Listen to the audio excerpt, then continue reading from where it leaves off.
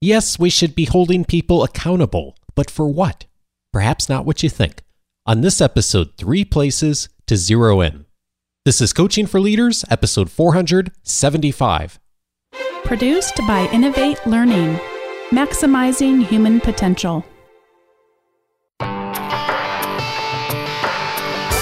Greetings to you from Orange County, California. This is Coaching for Leaders, and I'm your host, Dave Stachowiak. Leaders aren't born, they're made. And this weekly show helps you discover leadership wisdom through insightful conversations. We've had many conversations on this show about holding people accountable. But what do you hold people accountable for? Today, a clear answer to that question, one that so many of us should be utilizing in how we think about accountability, not only for people, but for our organizations. I am thrilled to welcome back to the show someone who has a tremendous amount of expertise in performance measurement. Stacy Barr is a specialist in strategic performance measurement and evidence-based leadership. She is the creator of PUMP, a performance management methodology that routinely transforms measurement cynics into its greatest advocates. Stacy is the author of 2 books, Practical Performance Measurement, Using the PUMP Blueprint for Fast, Easy, and Engaging KPIs, and Prove It, How to Create a High-Performance Culture and Measurable Success. Stacy, glad to have you back on the show. I'm super glad to be back, Dave. Thank you. Well, we talked first about a year ago on episode 419, which I'll reference later on for folks who want to go back to it, on performance measurement that creates results and gets results. And we both were pleasantly surprised at how many people reached out. You were gracious to offer a free copy of your book, and something like 300 or 400 people hopped on your website and not only downloaded the book, but you started getting a whole bunch of questions, didn't you? I absolutely did, which is great. I was amazed by the range of questions, but as you well know, and why we're here talking again, is that there was a pretty strong theme among those questions. There was, and no surprise from our audience, folks tended to zero in on the people stuff. And one of the questions that came out pretty regularly was, how do you hold people accountable for hitting targets? And as we sat with that question, and you and I were talking about that question, you had a wonderful response to that, which was, well, you don't. Which was, well, I was like, oh, wait, tell me more. That's fascinating. So let's dive in on that, because that's one of the big things that came out of the last conversation is, okay, so we've heard about this importance for accountability and results and measurement, but it's different when we're talking about people, isn't it? It's completely different.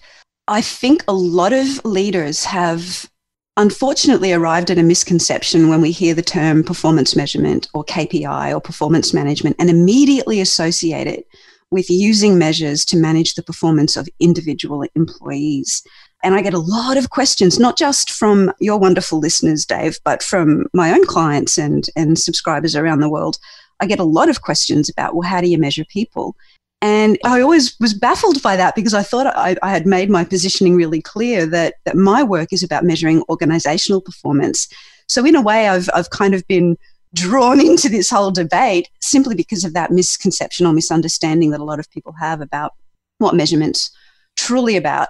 Measuring people is something I never do and never advise people to do, and have only seen fail and make performance worse in a sense.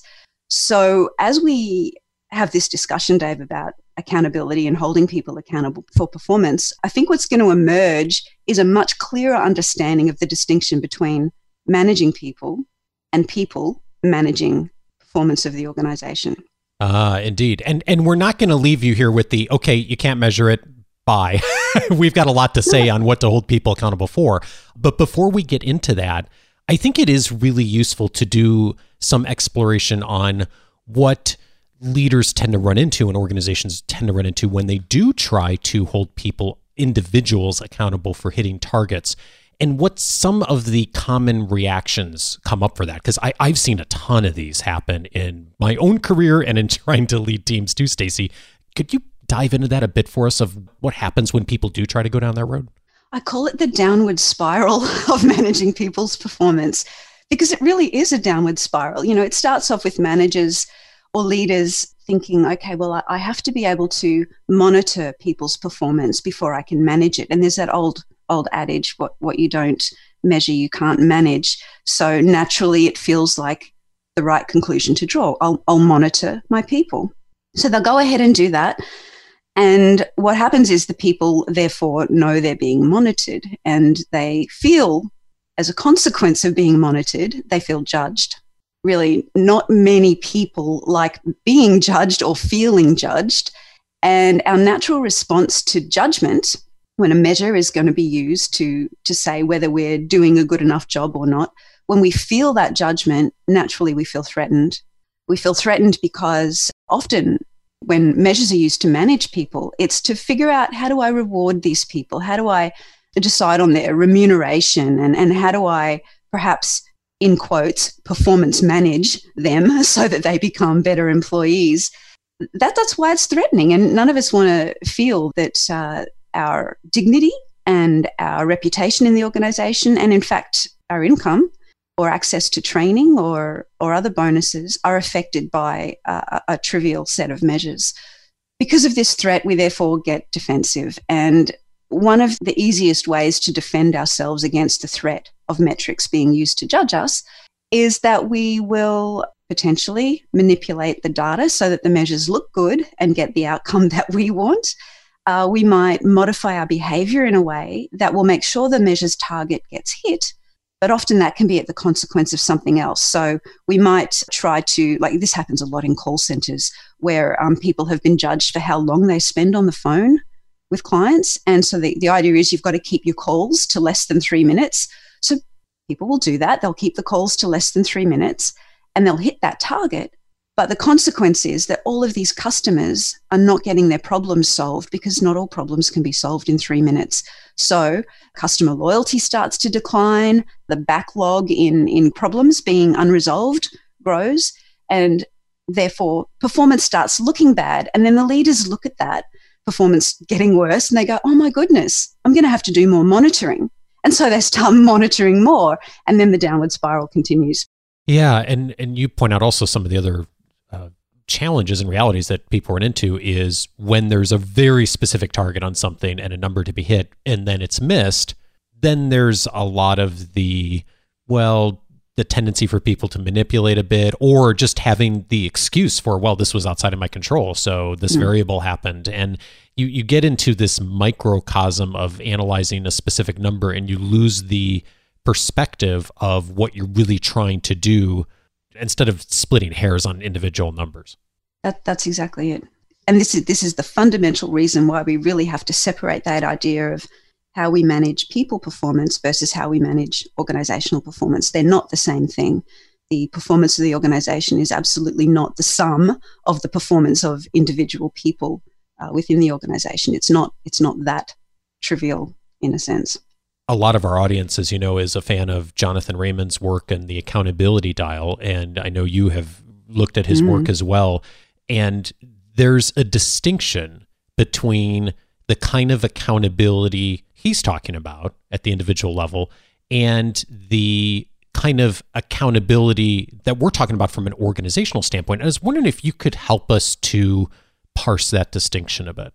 How I understand Jonathan Raymond's work and the accountability dial, it's a very practical and dignifying framework for leaders to have the conversation with individual employees about behaviors that might not be working in the workplace, or the way that person is contributing or not contributing. And it's about having the opportunity to talk with that person in a really bespoke way. It's something very unique and special to the way that person is going, so that the leader can figure out, how can I collaborate with this employee to help them move to a place where they're able to handle certain situations better or behave in a more constructive way or whatever. So it's a dignifying way to help that employee become better at being the employee they need to be, I suppose, maybe even being better at being the person that they want to be.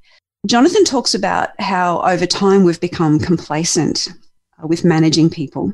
And that's why I guess he has the accountability dial.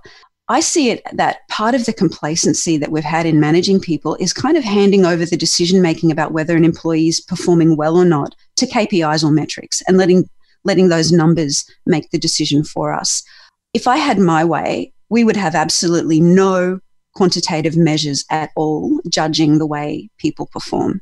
It would be a lot more of the kind of conversation that Jonathan talks about with the accountability dial, those 5 stages to having the performance conversation with people. And I think performance conversations is probably a much better term to use when we're talking about managing individual performance than performance management or performance measurement. I think those terms are much more constructive. They're far less threatening when they're used in the other context, which is managing the performance of the organization and its results, the organization's processes and the goals that we have and the promises we make to our stakeholders and so on.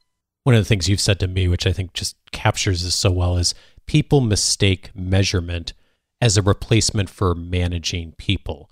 And when I think about what you just said about the accountability dial and Jonathan's work, like this isn't a or, this is an and. So yes, we need to have those conversations, the personal and professional development conversations on individual level and follow the accountability dial. And we also need to have the measurement pieces for the organizational metrics that we're watching. And those two work in combination to help us to frame this thing we call accountability. Indeed, absolutely. I think before we talk about what accountability actually means, I want to make sure that we're positioning it in the context of organizational performance. And what that requires is that where an aspect of organizational performance is measured, that there is a person, a single person, who is the one who said, yes, I will be accountable for this measure. And then we can talk about what does it mean to be accountable for that measure? What are the 3 parts of that definition?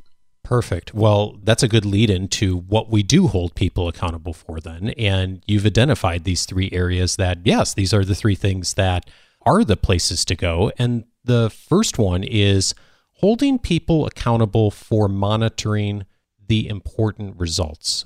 And I think the key word there is monitoring. Tell me what you mean by that.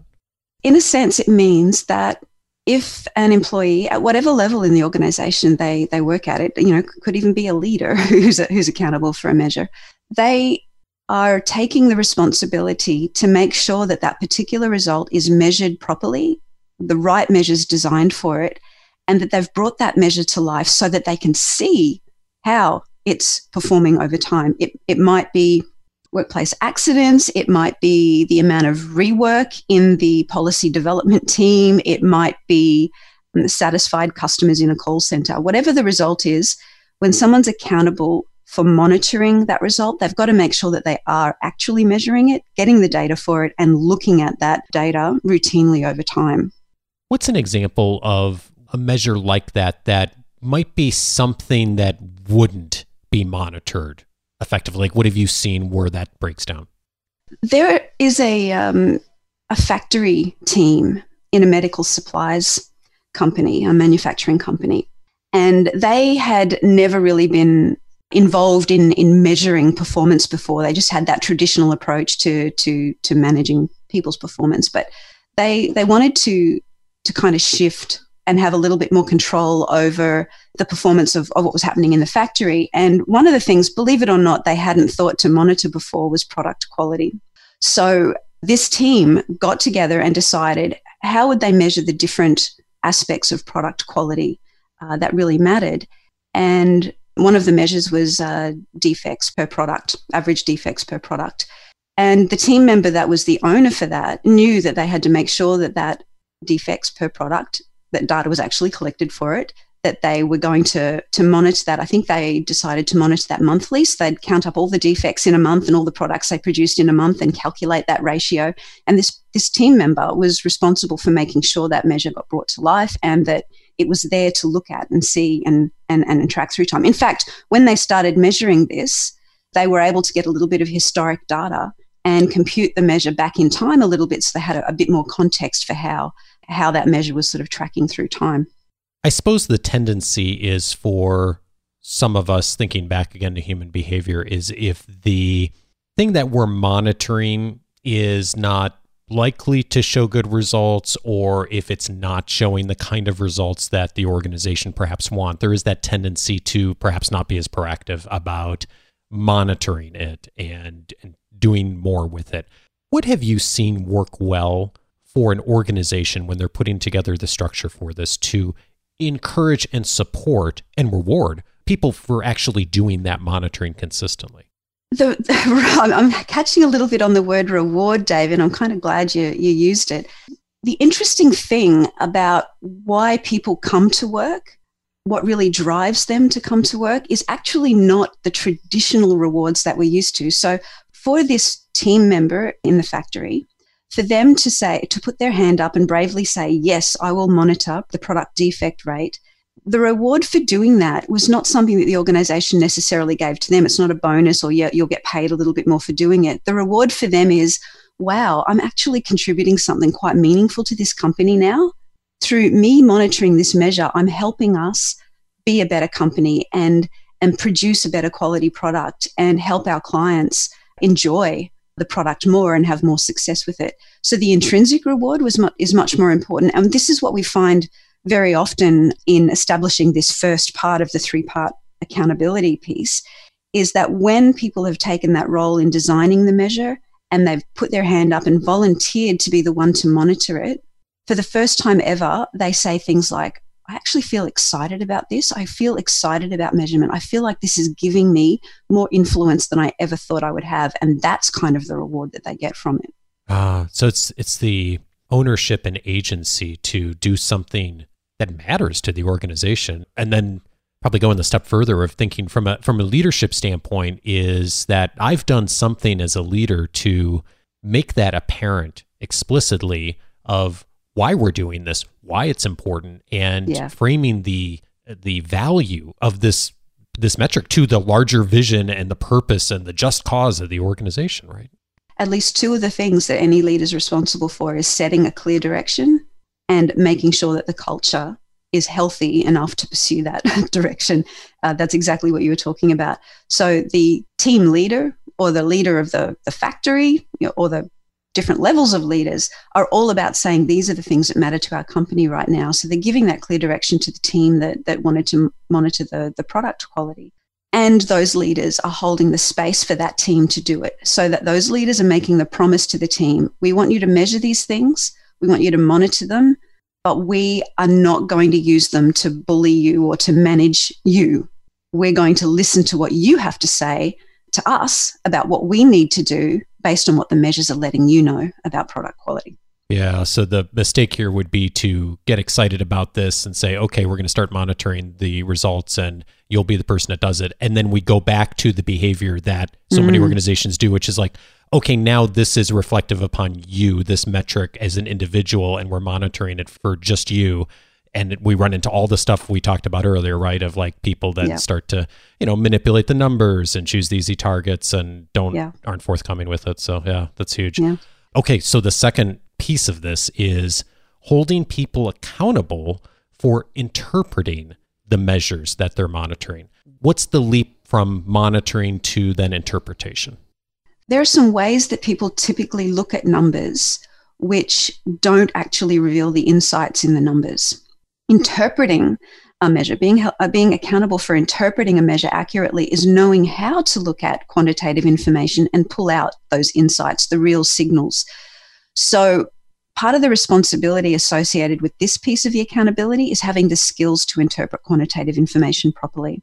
And what that means is, just because this month's product quality is better than last month's product quality, or the defect rate, as we were talking about before, it doesn't mean that things have gotten better.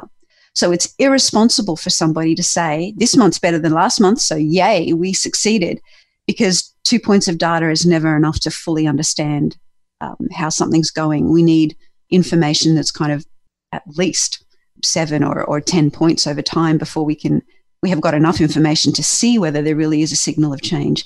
So when individuals are accountable for interpreting a measure, we've got to make sure they've got the skills to interpret the measure validly, and that they can then explain their interpretation to the rest of the team so that they can collaborate and work out what to do. So in the example of the product defect rate, what the owner, the team member who owned that measure, did was use a special kind of chart. Basically, it's a time series chart, and what he was looking at was the number of defects per products produced each month, and he'd plot this in the time series chart. But it was actually more than just a time series chart. It's called an XMR chart. It's one of the statistical tools that has evolved out of the quality movement from last century, which makes it sound so long ago, but yeah. Still valid stuff. And it's the best kind of chart to figure out, is performance getting better or is it getting worse? And so this team member understood how to use that chart, understood how to interpret it and explain it. So this was really good, actually, because they got to a point where they had a signal in that chart where a whole lot of the product defect rate values were suddenly a lot lower than the normal average rate of product defects. And after a few months, that team member could actually tell the rest of the team, look, I've interpreted this measure and we have made an improvement. And that really also helps guard against, I'm guessing, just the manipulation that people tend to do. And I actually don't think, I think back on my career and times I've seen this, I don't think most of the time people even consciously are manipulating numbers. I mean, there certainly are those times that people do that in organizations, but I think more often it's I'm not thinking of all the variables and the larger story around this number. I'm getting tied into it's better than it was last month, yay, green light, whatever, but not really thinking about the larger story behind it. And when there is that analysis and that thoughtful interpretation done, you end up getting more of the nuance that you don't get and isn't possible when you're just looking at the number on its face. I think author Jerry Mueller, he wrote a book called The Tyranny of Metrics. He calls that metric fixation, what you just described, where you get this narrowed, blinkered view on just that one measure and you forget the bigger picture, you forget the context, you forget all the other results that are important that this one result you're fixating on relates to. That's another responsibility of leaders, I think, when they want to get this new approach to accountability up and running, is that they need to give that context around which the team's individual, the results they're focusing on, how they link to higher level results in the organization. That's a whole nother can of worms. In Pump, we use a tool called a results map to do that. So perhaps in the show notes, I can provide a link to that if people want to dive into it. Yeah, but it's so important for leaders to give that bigger picture and make the piece that the team is working on, the factory team, the product quality. Why does product quality matter? Well, it matters because we're interested in customer loyalty and we're interested in, when you improve product quality, often you reduce rework and costs and things like that. So there's a bigger context around it for sure. I'm sure you've seen it happen that you have helped an organization to get better at this. They've identified someone to monitor the results and asked them to interpret it well. And they come to a meeting or a customer and they do hey, the number's better than it was last month, yay. When that happens, what is it that you find is helpful for leaders to be able to do to help folks take the first step then on the interpretation piece? The first thing is to make it safe for the measure to actually be interpreted as not going well. The factory was not quite lucky because they did something deliberate to get the improvement in that measure of the product defect rate. But often when we're interpreting a measure, the story it's not always good news. Sometimes it's, oh my goodness, this thing hasn't changed, even though we've spent months trying to make it change, or this thing is actually getting worse. What are we going to do? So firstly, leaders need to make it safe for that conversation to happen. And that's the kind of curiosity and disassociation from the results that we need to have. We need to be excited that we actually learned something from our measures. That's the message that leaders need to get through to people. So when someone does turn up at a meeting and they're saying, yay, things are better this month compared to last month, the leader needs to say, hey, do we really know that? Because how do we know that last month was normal or good or bad? How do we know last month was a good month to compare this month to? Let's look at the bigger picture. Let's see how this thing's been tracking through time and see if we can see any other patterns that might give us a clue about how much this might be improving or maybe not improving, and then encourage their employees to be curious and to want to learn more about how to get those insights out of data. It gets a lot easier, though, with practice. So just like anything, when we learn the nuances of how to really craft a measure well and how to graph it well and how to interpret it validly, those things then become second nature after a while. But there is a little bit of a a speed bump in the early days. And it's really important that leaders appreciate that it's not easy to do these things. They don't come naturally, and they really, again, have to hold the space for people to learn and to make a few mistakes. One CEO of a technology company told me that he would sit with his teams as they were developing their measures, and he'd be biting his tongue because he knew that there was a better measure that they should be using, that he wanted them to use, but he knew that the buy-in and engagement was much more important. So he didn't tell them what he thought they should measure. And then over time, they eventually arrived at the better measure on their own with buy-in, not having their manager having told them what to do. It takes a lot of discipline to do that. And I think that's a great lead into the third piece, which is hold people accountable for initiating action when action is required. How do you help people decide what kind of action is needed, if any action at all? I think a slightly different way of thinking about that's even more useful. And that is, leaders don't have to help people come up with the actions to take. The people will come up with it themselves. So again, it's about whoever owns the measure, whoever's accountable for it. We've firstly made it clear there, what accountability for monitoring the measure is about and what accountability for interpreting it validly is about. This third piece of accountability, which is initiating action if and when action's needed, is really that person who owns the measure saying, I think we need to go about doing this. I need this team working together. I think we've got to do some cause analysis here to figure out why we got this signal. Why hasn't product quality improved over years and years and years? What are the causes for this? Let's dive more deeply and into the process that we work in, that we understand. And often leaders don't understand how processes actually work because they no longer work in those processes. They might manage them and oversee them, but they don't work in them. So the people who own the measures of their own processes are the best people to dive in and figure out what's holding this back, what's making the product defect rate as high as it is. Once we've understood that, we then look at how could we fix that? How could we take that cause away? How could we change things so that cause isn't there anymore or isn't having the effect that it would have? And let's come up with some recommendations, and we'll take those recommendations back to the leaders and say, this is what we've found. This is what we suggest we need to do.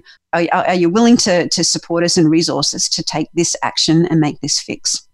In a way, it seems so obvious, and yet it's interesting to me how often I'm talking with employees, managers, sometimes even folks at the director level that their organizations have taught them to wait for direction. Provide some information, but wait for direction. What gets people starting to do that on their own, of taking that action and not waiting for direction? It is true that because of that kind of feeling over time that employees have to kind of wait for direction and wait to be told, that's going to be there. And for leaders, that's going to feel frustrating, like things aren't happening fast enough.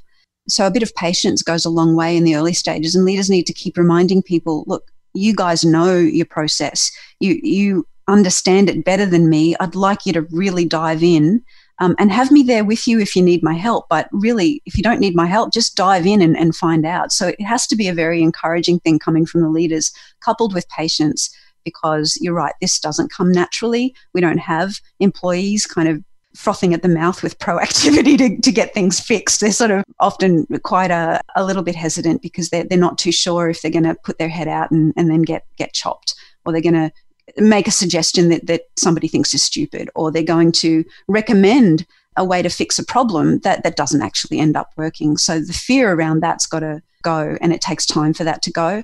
And leaders can help that fear go by being encouraging, by saying, look, we're not looking for the right answer. We're just looking for more understanding and at least an hypothesis to test, something that we could try just to see if it works or not.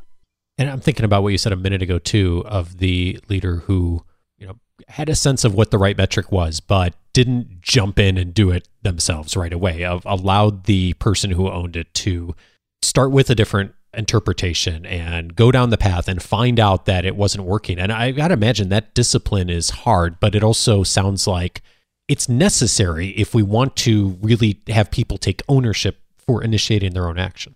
It's completely necessary. And it works. That same CEO you just mentioned, where that led, him and his leadership team was to a point where they flattened the organization's hierarchy completely. They took all the management structure out of it and let all the teams become self-managing. So by him holding back, having patience, biting his tongue, letting his team go ahead and learn and build that engagement, those teams got to a point where they really did have the skill and the confidence and the desire to manage themselves to achieve the results that mattered for the organization. And they didn't need management telling them what to do. So I don't know if that's great news for everybody, but you can certainly take some of the hierarchy out of the organization when you have teams that can manage themselves so well in that way. But that kind of accountability, the definition we've been talking about, that's what really facilitates those teams to step up and be proactive and make fast changes and learn really quickly and ultimately increase performance so much faster and with less effort than ever before. Which is what to hold people accountable for, which is where we started the conversation. Obviously, we hit on a bunch of things not to do, but these three of being able to hold people accountable for monitoring important results, interpreting those measures, and then initiating action. If we're doing those three things consistently, that's good work for us to be doing around accountability at the organizational level. And then, of course, on the personal, professional, career level, the accountability dial from Jonathan Raymond, a great place to enter there. If we're doing those two things well, we're probably doing a lot better than most leaders and most organizations are. So, Stacey, this is super helpful. Thank you so much for this framework. You have been so gracious to support our audience with resources and answering questions. I appreciate it. 2 invitations for those of you who would like to dive in on more. Well, maybe 3 invitations. One of them is there are a number of articles and resources from Stacey that we are not mentioning in this conversation that are freely available on our website. I'm going to be linking those up in the show notes and in this week's weekly leadership guide, so watch for those. In addition, Stacey's been gracious to respond to questions, and her team of helping folks who have questions on this. info@staceybarr.com is a great email address to reach out to her and her team. And then finally, Stacey, last time you were on, you made this wonderful invitation to allow people to download one of your books for free, really the framework for all of this practical performance measurement using the PUMP blueprint for fast, easy, and engaging KPIs. I think we had 300 or 400 people who did that last time. If you have found this conversation a useful starting point for you on thinking about what's next, I'd invite you to take Stacey up on that invitation. And the best way to get there is just go to coachingforleaders.com/Stacey. That's Stacey with an E, and that'll get you right over there so you can download the book as well. And Stacey, thank you so much for all your work and for helping support our audience on getting better at this. I so appreciate it. And I'm just thrilled to be able to collaborate with people like you, Dave, who just have such a great passion for shifting the way that leaders can achieve organizational excellence. I'm glad to be a part of it.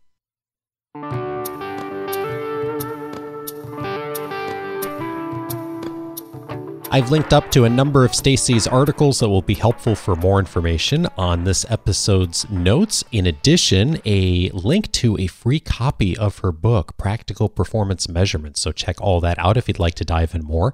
In addition, several related episodes that relate directly to this conversation. One of them is episode 413, Effective Delegation of Authority. You've heard me mention this episode many times. It is such a critical concept for leaders at all levels to do well.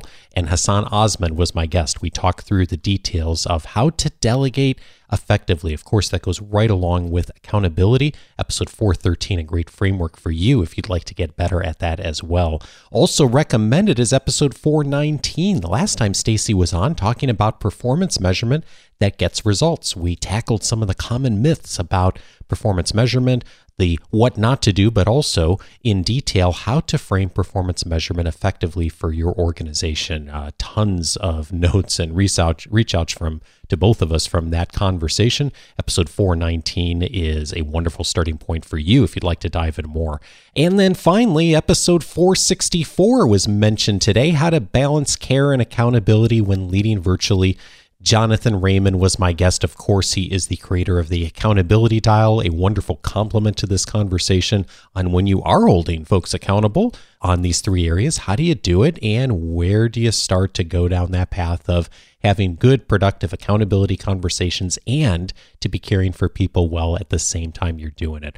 All of those episodes you can find on the coachingforleaders.com website. Hey, if you haven't yet set up your free membership, that is a wonderful starting point, especially if you're relatively new listening to the show, because it'll give you access to the entire listener library since 2011, searchable by topic, and also it'll give you access to all of the benefits of free membership, including my book notes, including all of the member casts. Also included is the weekly leadership guide that comes out every Wednesday. If you'd like to get a copy of that in your inbox, it will give you an overview of every single episode that's aired, all of the popular links, plus many of the resources that I've tracked down during the week that'll be helpful to you in your ongoing leadership development. To activate your free membership, just go over to coachingforleaders.com, take about a minute or two, and you'll be up and running on the free membership and have access to everything going forward. Next week, I'm glad to welcome Steve Blank to the show. He's the Silicon Valley entrepreneur and academic behind the Lean Startup movement. He's going to be teaching us how to pivot quickly, an important concept, especially during these times. Join us for that next Monday. Have a wonderful week, and I look forward to our next conversation. Take care.